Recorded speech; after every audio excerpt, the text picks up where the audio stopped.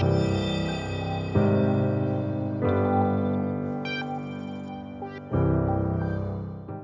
going to be on Psalm 37 tonight. If for those of you who might be here for the first time, we're going through the book of Psalms. We just kind of end up where we end up and pick it back up, and the Holy Spirit just keeps ministering to our hearts. But tonight, we are going to start in verse 12, and we'll go through, Lord willing, the rest of the chapter in the next 45 minutes. But one of the things we're going to see tonight as we look into the chapter is we're going to see a comparison between the wicked and the righteous, and the blessing that comes to the righteous and the tremendous judgment, really, that comes to the wicked, and the ways that it comes. It's just amazing as we look at this together. But you may have, if you were here last week, you may have remembered how we entered into this, and I just want to cap this back. Do not fret because of evildoers, and David is speaking about that, the conditions that surround them at that time, him.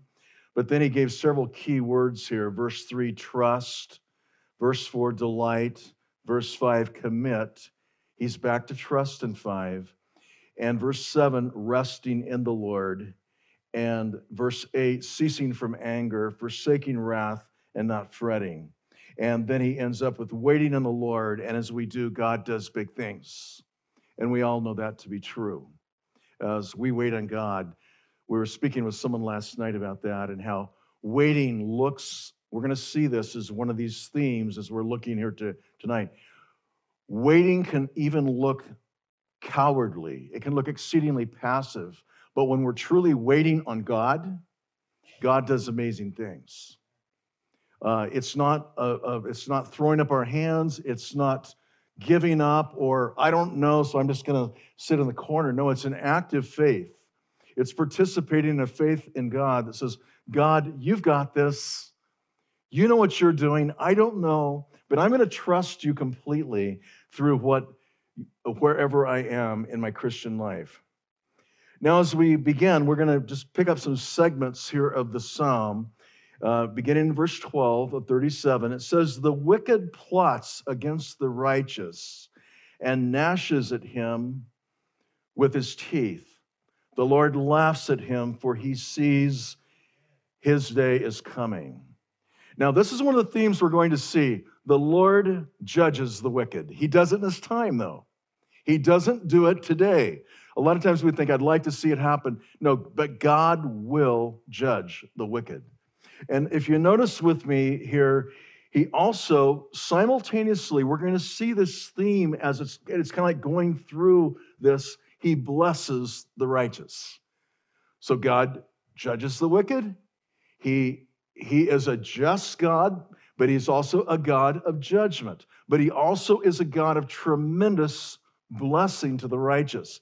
And if we look at this and follow this together, the Lord judges the wicked. He blessed the Lord. The Lord laughs at him, for he sees his day is coming. The wicked have drawn the sword and bent their bow to cast down the afflicted and the needy. He's describing what they do to slay those who are upright in heart. That means, let's be real, as a Christian, if you choose to follow Jesus Christ, there's someone that wants to take you out. Guaranteed. The Word of God says everyone who lives godly in Christ Jesus will suffer persecution. And what that's saying is, the wicked don't like it, because your life is a declaration of faithfulness to God. It's a declaration of the cross of Christ, and it's actually bringing condemnation to the wicked. And they see that, and they don't like it. But we'll notice tonight how, as we wait on God, we let God do his work, and we're walking in the Spirit with God. God does it right. And that's one thing to remember as we look at this tonight. God does it right. We don't do it right. God does it right. God recompenses to the wicked in the right way, the right time, and he does it perfectly. And it says, as we look in verse 14 and 15 again, it says, the wicked have drawn the sword and bend their bow to cast down the afflicted and the needy, to slay those who are upright in conduct. But notice the end of their attempt. Their sword will enter their own heart, and their bows will be broken. When I was reading this and just looking at this the last several days, I was thinking, uh, probably one of the great lessons of the Bible is the lesson of Saul. King Saul. At one time, he was chosen by God to lead Israel, the first king. He looked like everything was right. But the day came in Saul's life where there was a lot of things that happened. There was envy, there was pride. There was many things that happened in Saul's life, and God began to work to where finally Saul was a defeated foe, and the last thing he did is he took his life. And if you look, you'll look on the screen in 1 Chronicles 10. I'm going to read very quickly verses 1 through 7. And this will describe this time with Saul when it says, "Now the Philistines fought against Israel, and the men of Israel fled before the Philistines and fell slain on Mount Gilboa. The Philistines closely pursued Saul and his sons, and the Philistines struck down Jonathan, Abinadab, and Malchishua, the sons of Saul. The battle became heavy against Saul, and the archers overtook him, and he was wounded by the archers." That's those who shoot the arrows. Then Saul said to his armor bearer, "Draw your sword and thrust it through with me through with it. Otherwise, these uncircumcised will come and abuse me." But his armor bearer would not, for he was greatly afraid. Therefore, here it is, Saul took his sword and fell on it. When his armor bearer saw that Saul was dead, he likewise fell on his sword and died. Thus Saul died with his 3 sons, and all those of his house died together. When all the men of Israel who were in the valley saw that they had fled, and that Saul and his sons were dead, they forsook their cities and fled, and the Philistines came and lived in them. And here it was, the day came in the life of Saul, as good of a man as he was at one time, at least outwardly, his heart turned from God, and he became a very vindictive man that was pursuing the life of David to the time came that he himself experienced what David was speaking of. God judges the unrighteous. And as we see this, I think there's a place that we can take comfort, no matter where we're at, that God is working. Someone was sharing with me today, someone that took advantage of them and took a lot from them financially. And I was just kind of listening to the story, but God takes, I think of Jesus. The Word of God says when Jesus was reviled, he never reviled back. One of you said it, Paul, you said it. He never went back. He never swung back. When he suffered, he never questioned, but he committed himself to the person who judged righteously, who's God. And God did it perfectly. This is the one that could have called 10,000 legions of angels. But you'll see this tonight as we look at this, because it's an amazing thing that God really leaves us in a world of wickedness. There was a time, I remember one time thinking, Lord, it would really be amazing if you could just take a bunch of us believers and plop us down in some little island somewhere, our own little selective island, and we could live there together and just have a great time. But that isn't how God works. He says, no, I will take you and I will plop you down in the middle of wickedness, in the middle of all kinds of spiritual conflict, and you're going to praise me. But in that, what happens is when righteous people live the standard of God in the middle of wickedness, God keeps blessing it, and it gets more. And where people don't do that, there becomes the judgment of God, and God comes and he administers judgment.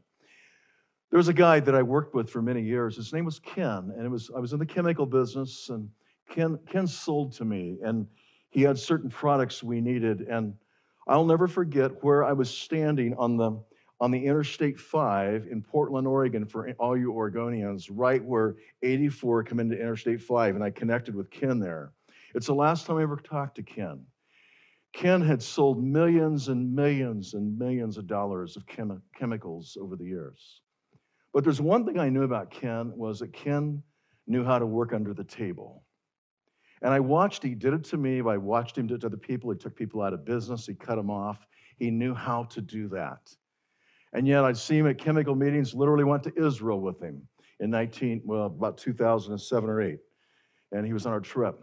But we were talking, and Ken was probably 5 years from retirement, what he thought was retirement, and he looked at me, and the cars were just whizzing down I-5 there. And he says, John, I have nothing to retire on. And I stood there, and this goes back probably 15 years ago, and you have nothing to retire on. You've made millions. But he didn't make it God's way. And I stood there and I said, well, Ken, you have health. You have your family yet. Yeah, but there's nothing. And there is a truth that we find in the Word of God that where you live with integrity and righteousness, God blesses it. It doesn't mean he's going to bless you the way you think, but he's going to bless you. And you're going to see this as we follow this tonight. And I just pray it can really be an encouragement in our hearts as we're going through this together, that, God's going to reward the righteous. When you choose to make a decision of righteousness, let's call it a decision of integrity, and you're going to live in integrity, you could go two ways in this. God is going to bless and reward the righteous.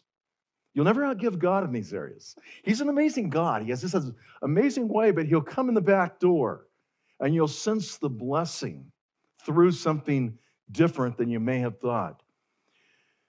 Now, as we go into the verse 16, it says, better is the little of the righteous than the abundance of many wicked. And we know that principle to be true because if God is in it, it's good. If God isn't there, it will not have the same blessing. And it says, the arms of the wicked will be broken, but the Lord sustains the righteous. God multiplies, okay? I wrote here in my Bible, God multiplies, the enemy divides.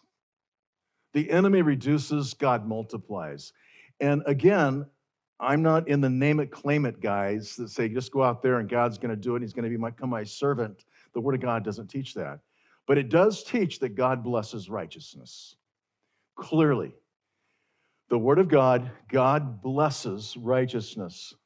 Here he says the Lord will sustain the righteous. Some of you giving your testimony tonight, our dear sister that just spoke, that God has sustained you in a difficult time. The Lord knows the days of the blameless, and their inheritance will be forever. Notice the blessing of God now. One blessing is that God knows. Another blessing is that this blessing isn't going to go away. If you notice this, it says their inheritance will be forever. It's not just going to be limited to a little scope of time. When God blesses, he blesses with eternal blessings often. And we recognize this, and they will not be ashamed in the time of evil. They're going to find the strength of the Lord. In the days of famine, they will have abundance. And here again, one of the things, sometimes I've been overseas in some very poor places, and I say, how is that realized where they're just struggling to, all they have to eat today is a little bowl of rice? And how's that realized?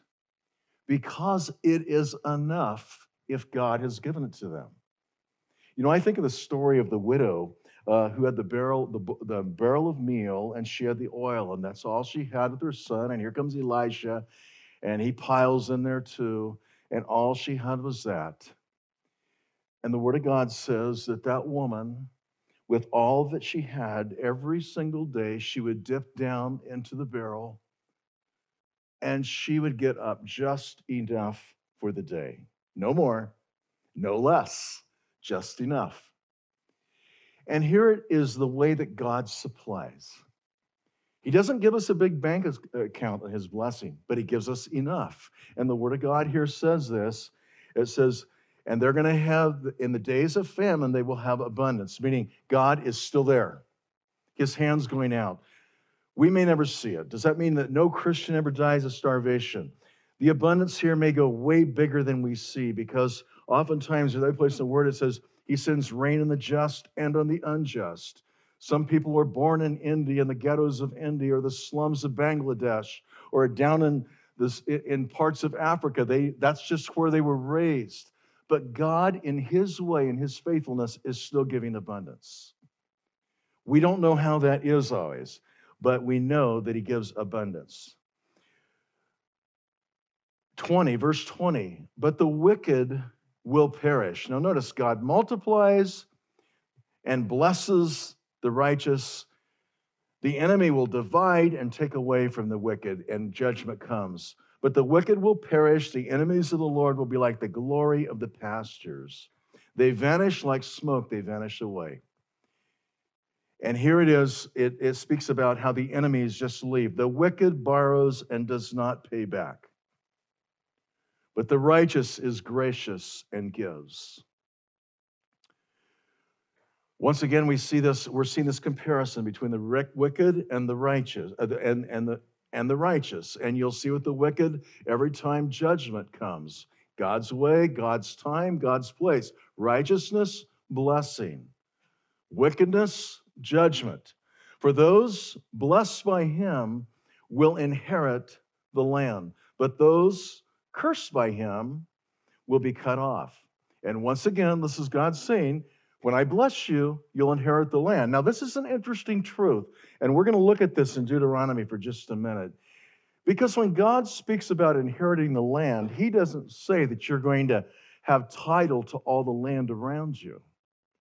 But what he does say is the place that he places you, you will have power, and you will have his possession, and you will be equipped with his strength as you're there. And it's already his. The earth is the Lord's. No one owns anything.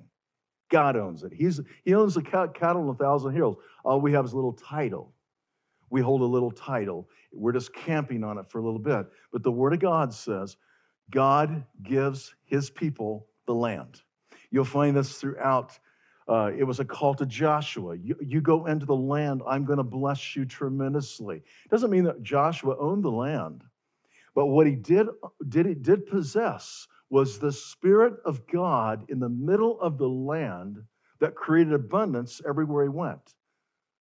Moses went through the same thing. Here he was, just journeying through the land, but God gave him his abundance and his blessing in the middle of all this. It's just amazing the way that God blesses. And I think sometimes we get this all twisted and we say, well, that means he'll pay this bill or whatever. And that's not what we're looking at entirely tonight. We're looking at an eternal blessings of God and the ways. And I think if each of us even ledger in a week like this, the eternal blessings of God will be overwhelmed about what we're seeing. Just write down a piece of paper. Joy, peace, thankful for the grandson that just made the decision. Thankful for this. And you start adding this up. These are God's blessings. And he loves to give them to his children. Now, in Deuteronomy chapter 1, verses 7 through 10, we're thinking about this inheriting the land. And Deuteronomy, this was Moses speaking to the children of Israel, and he says, turn and set your journey and go to the hill country of the Amorites and all their neighbors in the Arabah, in the hill country and in the lowland, and in the Negev, and by the seacoast, the land of the Canaanites and Lebanon as far as the great river, the river Euphrates.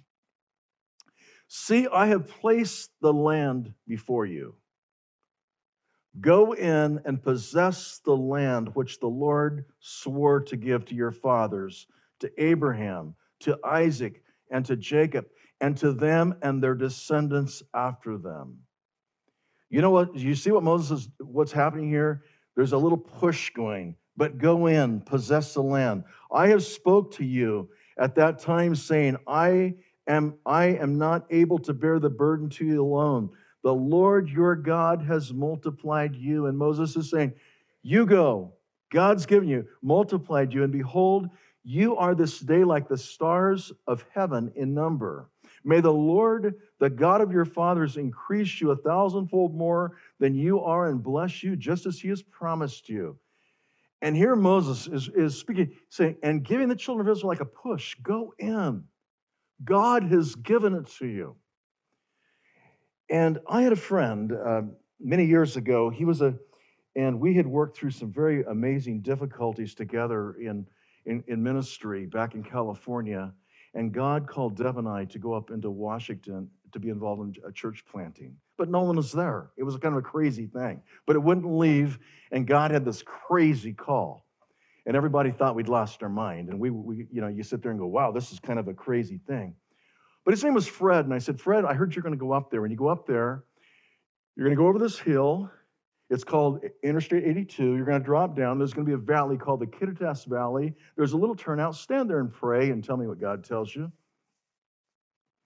I'll never forget that. He was standing on that hill, and he called me. And he says, John, I'm standing on this hill, and God's told me to tell you to go into the land. The land's in front of you. And I don't know who here, Northwest people, the Kittitas Valley is one of the most beautiful valleys you'll see. It stretches towards the Cascades. It runs about 60, 70 miles long. Deb and I were privileged to live there 12 years and be involved in planting. It was a wonderful time. But what was interesting, it wasn't about the beauty of the valley. It was about the promise of God that where you go under his power, with his resources, he blesses abundantly, and he gives that land to you. That doesn't mean you buy it. We just had a house. That doesn't mean you own that valley was like 200 and some thousand acres of agriculture and all kinds of, they raised Timothy hay there, and it's absolutely beautiful. The only thing I didn't like there, the wind. It was amazing. It would come because it come off the Cascades. It would come flying down there about March, and it would blow and blow and blow like I've never seen in Phoenix, Arizona. But still, there was the blessing of God attached to that. And when I got there, Deb and I packed up, told everybody goodbye, left the whole Rumble family behind, plopped in that place, suffered, went through all kinds of trials, and watched God take nothing and multiply it. Nothing. And this is what God does. He gives us his possessions. Friends, family. It just keeps on going. But God says, I want you to take this step. I want you to go by faith. Now, in Deuteronomy, again, I want to read one more to you. In Deuteronomy 30, verses 19 and 20. And this is Moses, and he is speaking about the blessing of God. And he says, I call heaven and earth to witness against you today that I have set before you life and death. Now, this is the choice. I've set before you life and death, the blessing and the curse. So choose life in order that you may live, you and your descendants, by loving the Lord your God. This is what choosing life does. They're loving the Lord your God by obeying his voice, by holding fast to him. This is your life and the length of your days, that you may live in the land which the Lord swore to your fathers, to Abraham, to Isaac, and Jacob. And here, Moses is simply saying, when you get to the land, you can choose life or you can choose death. You can choose to live for yourself or you can choose to live for God.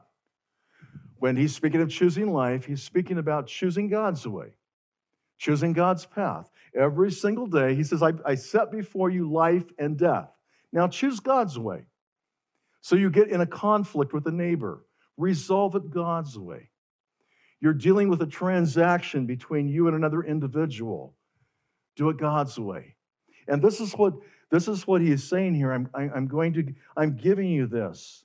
Now in verse 23, he says, the steps of a man are established by the Lord, and he delights in his way. And this is a beautiful passage. It just speaks about how God just loves godly people walking in his way. He loves it. He delights into it.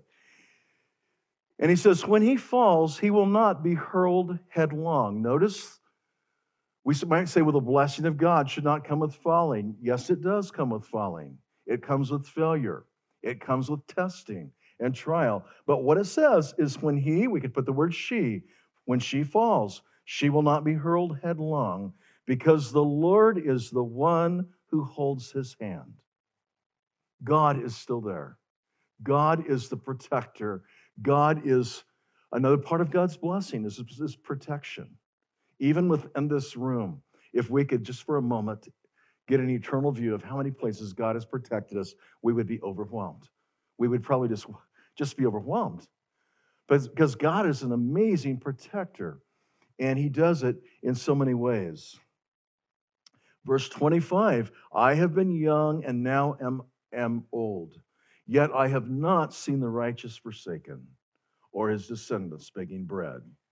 All day long he is gracious and lends, and his descendants are a blessing. Now, sometimes I've heard that reference that means, okay, God's going to give us the same place, our nation will stay the same. We develop this entitled mentality that really isn't of God. God wants us to realize that every time he opens his hand, it's grace. It's his gift. He opens it, he supplies for us. He says, here, this is yours. And so we take this verse sometimes, we say, that means that America is going to be just like this, or I'm going to have the same job, or I'll be just, no, that's not what God's saying. That David's saying, he says, I have never seen God forsake his people, ever. I have never seen God turn his back on his people. In no situation does that mean that his people have not suffered. We have millions of brothers and sisters across the world tonight suffering tremendously. They lost their jobs. They were exiled from their families. But they claim this verse too, that God still provides for them. He is the great provider, and he opens his hand and supplies. And David is simply saying, in the course of my life, I have seen God as a provider. You know, sometimes we talk about teaching our children, our grandchildren, and I really think there's a great privilege as parents and even grandparents. And it may not be your children, it might be your neighbor's children, your brothers or sisters. Point to God as a provider. He's always taken care of us. That doesn't mean that things will look the same today. All you got to do is follow the stock market. Try to follow politics. It flips up and down, upside down. It goes everywhere. But that isn't what we're resting on. We're resting on a rock that doesn't move. His name is the Lord Jesus Christ. We're anchored in him. And when David is saying, I've never seen the righteous forsaken, he is saying, I have never seen God turn his back on his people.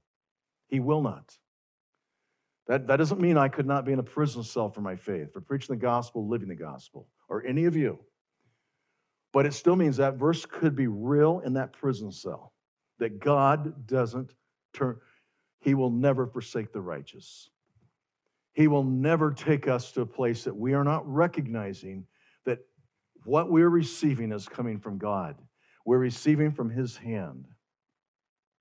And here he simply says, all day long, he is gracious and lends, and his descendants are a blessing. And one of the things that we can get from this to remember, remember, when God blesses you, he has somebody else in mind. Bless. As it flows to you, let it flow from you. Let your life be a channel through which the blessing of God flows. If God has poured his love in you, let that love flow from you, through you, to someone else. And that doesn't mean you're going to sit there and say, let me tell you all about the love of God. It might just be the way you go over there and love your neighbor. It may just be the way you go over there and help that person that doesn't have something. But notice what he's saying here about the righteous. He's all day long, and it's speaking about a consistent life. He is thinking of how to bless. It is a great privilege for a Christian to spend their life and their days thinking, how can we bless? It may be through prayer. It may be through a simple utterance of God, just bless that brother. It may be through just a small act of kindness. I'll never forget a time I was in a church pastor, and I thought this one guy didn't like me. We looked at baptism a little bit different, okay? And he was an older guy. God's taking him home years later. But I'll never forget the time the doorbell rang at our door, and I was probably a 30-year-old pastor, and his name was Ralph, and he reaches in his pocket, and he hands me a check, and I was getting ready to make a trip and teach in another part of the nation, and he said, I just love you. Just take this and use it. I really love you, and he walked away. And it just caught me. First off, it hit me. I had totally misjudged this guy. I had this guy as after me. And he wasn't there at all. He was rooting. But I'll never forget the token of that gift. And that 75 might be 3 times that today. But still, it was his way to bless. And think about that when it speaks about the righteous, because it's easy to think, well, I can't bless it. No, there is a place that God calls you to bless that no one else can bless that way. I don't know what that means, but that means out of this room are all these connections in our communities, right now at the grocery store. I'll tell you what, sisters, I mean, I'll just give you this. You're in there getting groceries. You look at those cashiers and you give them a smile and you'll bless. You'll bless. You'll just bless by just giving a smile. But the Word of God says all day long He's gracious to the righteous and also His descendants. And so what you're doing by you blessing is you're teaching your descendants to bless. So you bless, your children catch that. It may never be that which you just say, children, here's the verse, and this is why. But they'll catch that. They'll catch the blessing. They'll catch the wave of that. And they'll say, this is how Dad and Mom lived. This is how Uncle lived, Aunt lived. I mean, some of you here have eyes that are on you that you don't even know are watching you. There's thousands of eyes watching this little assembly here tonight. And they're trying to learn about Jesus, just watching. And there's a place to teach, but there's also a place just to bless however we can and expect nothing in return. Now, notice this in verse 27. We're looking at how God, the blessing of the Lord, and also how that where there isn't the blessing, it just really, really changes. Depart from evil and do good, so you will abide forever. And here, David is simply writing of making the choice to do good and not to do evil. Now, that's in front of us every day. It might be just something we think. Oftentimes, it begins in our mind, and then it translates into action. But here, David is saying, depart from evil and do good, and here's the blessing, you will abide forever. For the Lord loves justice and does not forsake his godly ones. They are preserved forever. And here again, he is simply recounting what he has earlier said when he said, I've never seen the righteous forsaken. God doesn't forsake his righteous. He doesn't do it. The whisper of the enemy is, where is your God? The truth of the word is, God is there. He's right beside you. He's not going to let you go. It could be really, really hard, but God doesn't forsake the righteous. But here's what he asks the righteous to do: depart from evil and do good. He says, I'm asking you to make a choice. It isn't like we just sit in a chair and say, I sure enjoy being a Christian, and it's great, it feels great, and I got a great position in Christ Jesus, and I grab a few verses.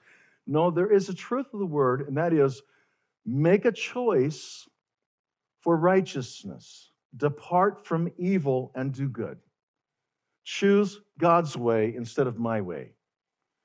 And notice what David says. He says, when we do this, the Lord loves, you will abide forever. And he's just simply saying, I will bless and multiply in so many ways when you make that simple choice. Have you ever thought about it, how many great battles are won and lost by one simple choice? We think it's, well, some big thing. I get all my arsenal together. I get the right books. I get the right friends. I get all the right connections. No, the simple choice. The battle is in the choice. Good, like Moses said, good, I put before you life or death. The choice. Depart from evil, do good, and you will be there forever. Because God's a very gracious God. He loves to pour his blessing out where that's the case. For the Lord loves justice. Here it comes, and he does not forsake his godly ones. They are preserved forever. But notice what happens to those who don't do that. But the descendants of the wicked will be cut off. There it is again. Look how quickly there's no blessing. There's no future. It's just empty. The descendants of the wicked will be cut off. But in verse 29, the righteous will inherit the land and dwell in it forever. Okay, we've already looked at this. That doesn't mean that someone comes up and says, I want to give you this piece of ground, and here's the title. It might somewhere, sometime. God might do that. But that's not what he's talking about. He's talking about the righteous enjoying the presence of the Lord where they're at and dwelling in that land, doing good, and God is multiplying it in many, many ways. Many of us here are doing many things that we don't see the result of. You don't know it because God doesn't let us see all the results. But God is multiplying the actions of those who simply say, I'm going to dwell in the land, I'm going to choose good, and regardless, I will follow good, even though I may not even see the blessing today. God has a way of, you've noticed this with me, God has a way of holding back his blessing for a while because he wants us to love him and serve him not just because of what he gives, but because of who he is. He wants us to follow him because he's God. He wants us to choose him because he is the Lord. And so sometimes for a little while, he'll be quiet and he will say nothing. We'll just be there getting up in the morning. Okay, Lord, I want to bless today. Give me grace to love today and forgive and be kind and everything else that you're calling me to do. Help me to serve where you want me to serve. But God eventually will always bless. He just comes in a different time, and oftentimes he comes in a different way. Here it speaks about the righteous inherit the land, dwell forever. That doesn't mean that we're going to live in Surprise, Arizona the rest of our lives. What it does mean is God will be with us as we go where he calls us in an eternal way, guiding us, protecting us, directing us, blessing, overflowing his blessings to us. This is what it means. This is what it means to dwell in the land forever. The mouth of the righteous utters wisdom. So we say, what happens when we choose good? Here we see some symptoms of this, some results. The mouth of the righteous utters wisdom, and his law speaks justice. His tongue speaks justice. The law of his God is in his heart. His steps do not slip. You notice words are coming from his lips, actions are coming from his life, but notice a truth we find in verse 31, that the law of his God is in his heart. We see this often in Moses' teaching, that may God be in our heart. May God be within us so he can come out of us. If he is not here, he will never get out there. And here it says, his steps do not slip. The wicked spies upon the righteous and seeks to kill him. So we still see this. It's back to that little island story I was telling you.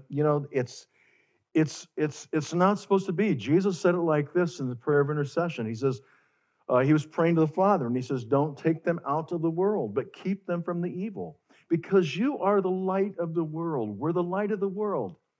In these families that are struggling, in these relationships that are difficult, in these circumstances that happen in our communities and our churches, the Lord says, no, you're still the light of the world. I'm not taking you out.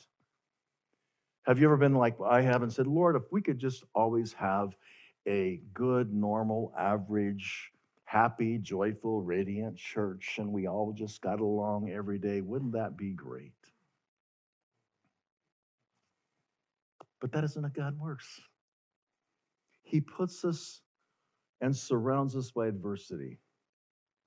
He tells us to still walk with him in places that may not just be a blessing in a lot of ways in the onset. The wicked spies upon the righteous, seeks to kill him. The Lord will not leave him in his hand. Here's God's promise again. I'm not going to let that happen or let him be condemned when he's judged. God's saying, I will be faithful. I'm going to protect. I'm going to provide. I'm going to bless. I will do it my time, my way, at the place I choose, but I will do it. Now, one of the hard things I believe that we all learn, and those of you who have suffered in many major ways, physically and even other ways, You've learned this, and in verse 34, David says, "Wait in the Lord." He touches this many times in his writings, "and keep his way, and he will exalt you to inherit the land. When the wicked are cut off, you will see it." Now, David is simply saying there's a place to wait. That doesn't mean you sit here and you give up. We've already talked about that. Some of you out here, we know circumstance out here, it's not where you want it to be. You would like it to be different. It's not there right now. But what God says is you wait on the Lord and keep his way. Notice there's two parts of this. One is waiting on God. This is in faith, trusting God. This is, Lord, I'm going to trust you even though I'm at the stop sign. Or it seems like I'm hitting all yellow lights. And one of the things that I'm tested in, like the rest of you, I have these little surges of impatience, and I get busy, and I think I want to get there. And one of the things I get tested on is just left-hand turns, and I'm behind about 3 cars, and the light turns green, and nothing happens. Has anyone else ever been tested there? Ronnie's back there. Amen. But, sometimes I think God does that, gives us these little things to begin to gently, he's got a great sense of humor. God's got this fantastic sense of humor that's going to remind us, I'm nudging you in this area of waiting on me. Let me work. Well, yeah, Lord, but what's she doing? Texting? Or what's the guy doing? Is he reading all of his voicemails? What's he doing? I don't know. But what the word is saying is wait on God. Let God do his work. And when God stops us, be active. That is, okay, I'm stopped. Because what happens, most of us in our Christian lives, we go along and stop, bam, like that. But when God stops us, be active in the Christian life. Still continue to trust him. Still continue to walk with him, even though you don't see anything today, and look to him in every way, and he will make it happen. And notice what he says. He will exalt you to inherit the land when the wicked are cut off, and you will see it. David concludes this, and he says, I have seen the wicked violent man spreading himself like a luxuriant tree in its native soil. Then he passes away, and lo, he was no more. And I sought for him, but he could not be found. And what David is saying is, the wicked won't last. It doesn't endure. The little glimpse of glory in the flesh sun isn't going to last. It's going to wither down. It's going to decay. It's going to wear out. And David said, I looked for him. I saw him one time, but he wasn't there. But he couldn't be found. And then he says, mark the blameless. And that word is toam. 18 times it's used in the Hebrew. Mark the blameless, the complete person, the sound person, the wholesome person, the moral person. Mark the blameless man and behold the upright. For the man of peace will have a posterity. But here he comes again. He says, this is the blessing of the man of peace. But here's what happens to those who choose not to walk in the way of God. The transgressors will be altogether destroyed, and the posterity of the wicked will be cut off, and the salvation of the righteous is from the Lord. He is their strength in time of trouble. Notice the contrast. The transgressors go away, they're cut off, they're destroyed, the righteous endure. There's a verse in Proverbs that I believe it's Ecclesiastes. It says, he that has clean hands gets stronger and stronger. God sees the way, he knows the way of the righteous. Nothing goes from his sight. It goes from his sight. The salvation of the righteous of the Lord, he is their strength in time of trouble. The Lord helps them. He delivers them. He delivers them from the wicked and saves them. And notice why. And we're back here tonight in one simple truth again, because they take refuge in him. They come back and say, Lord, you're my refuge.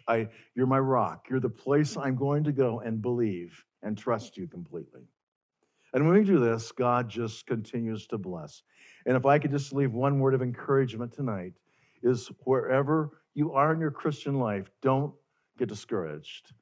God sees where you're at. Choose his way, and he will continue to multiply it. You may never see the result of the blessing completely. You may never see every place that your life even touches other people or other people's lives touch. But when you wait on God and you say, Lord, I want to be there. I want to I want to go your way and do your will. God multiplies it in such amazing ways. Here's what Paul said. I leave this with you in 2 Timothy 4:17. Some of the last words he ever wrote. And here's what he said, but the Lord stood with me. He strengthened me so that through me the proclamation might be fully accomplished and that all the Gentiles might hear. And I was rescued out of the lion's mouth. The Lord will rescue me from every evil deed and will bring me safely to his heavenly kingdom. To him be the glory forever and ever. Amen, amen, amen. And that is who God is. Let's pray. Lord, we just stand before you as your children in awe of you, really, Father, what you do, who you are. Oh God, take the efforts and take these, our simple little lives, and multiply them to your glory. Use us the way you want to use us. Help us to continue to choose your way, Lord Jesus, and keep loving and serving and being who you want us to be. Lord, may we each have a productive week, a blessed week as you take us from this place to where you want us to go. And we pray this in Jesus' name. Amen. God bless you all. Have a great week.